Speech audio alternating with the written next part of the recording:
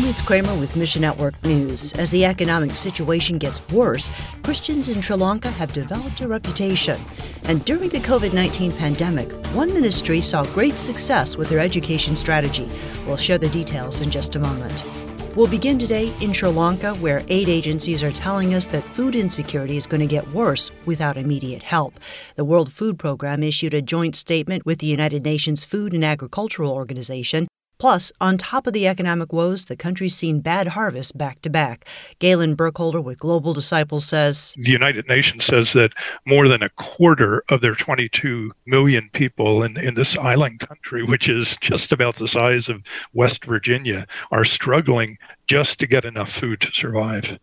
Other hotspots are dominating the news, like Ukraine and others, and yet the desperation keeps growing in Sri Lanka. The Sri Lankan Global Disciples team finds themselves caught up in the food and fuel shortages. People often wait for hours in line just to get basic necessities. Their most urgent request is prayer. God does the impossible when His people pray. So join us in asking God for provision and for more gospel opportunities for the Global Disciples team in Sri Lanka. It's becoming known to many Sri Lankan people that followers of Jesus don't just look out for themselves. They care even when there is very little to provide. There are some amazing stories that we've been hearing of people moving around their communities, simply trying to provide assistance. Things as simple as a bicycle tire. Staying in Sri Lanka, the government struck a primary debt relief deal with the International Monetary Fund earlier this month. Officials will lay out the full extent of Sri Lanka's economic woes in a call with IMF creditors on Friday. Pastor Clarence from Farms Lanka says, the International Monetary Fund and Asian Development Bank promised to support Sri Lanka. That's good, because otherwise it will be more suffering for the people. Farms Lanka partners with Farms International to help believers in need. Political, economic, and social unrest reached a peak this summer, making fuel and food almost impossible to find. Church leaders see some relief now, though. It is little easy because at least everybody can get a quota. Recently, the government has given us little more for travel to our stations. Normally, Farms Lanka helps believers work their way out of poverty through a microcredit program that supports a local church. But because Sri Lanka's crises affect life at every level, ministry leaders are now focusing on helping people survive another day. The malnutrition rate of the children and the elders have risen for 60%.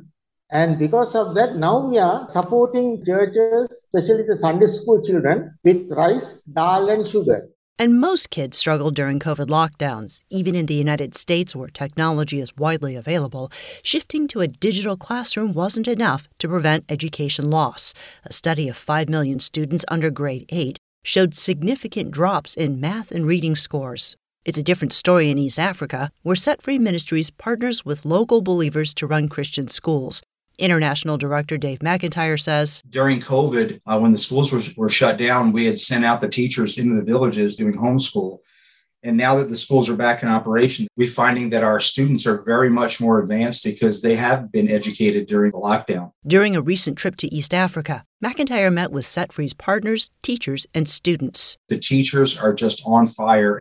They don't see their work as being a job, but a calling. And they understand the role of discipleship. Along with standardized material, believers teach kids about Jesus and the spiritual freedom He offers. A lot of these kids have been traumatized by demon worship and things like that. So pray for our teachers. We've got about 3,600 kids. About half of them now are believers. So that's a huge mission field in itself. These kids are coming out of families that practice witchcraft, Islam, various different religions. Thanks for listening to Mission Network News, a service of One Way Ministries. We're listener-supported by people just like you.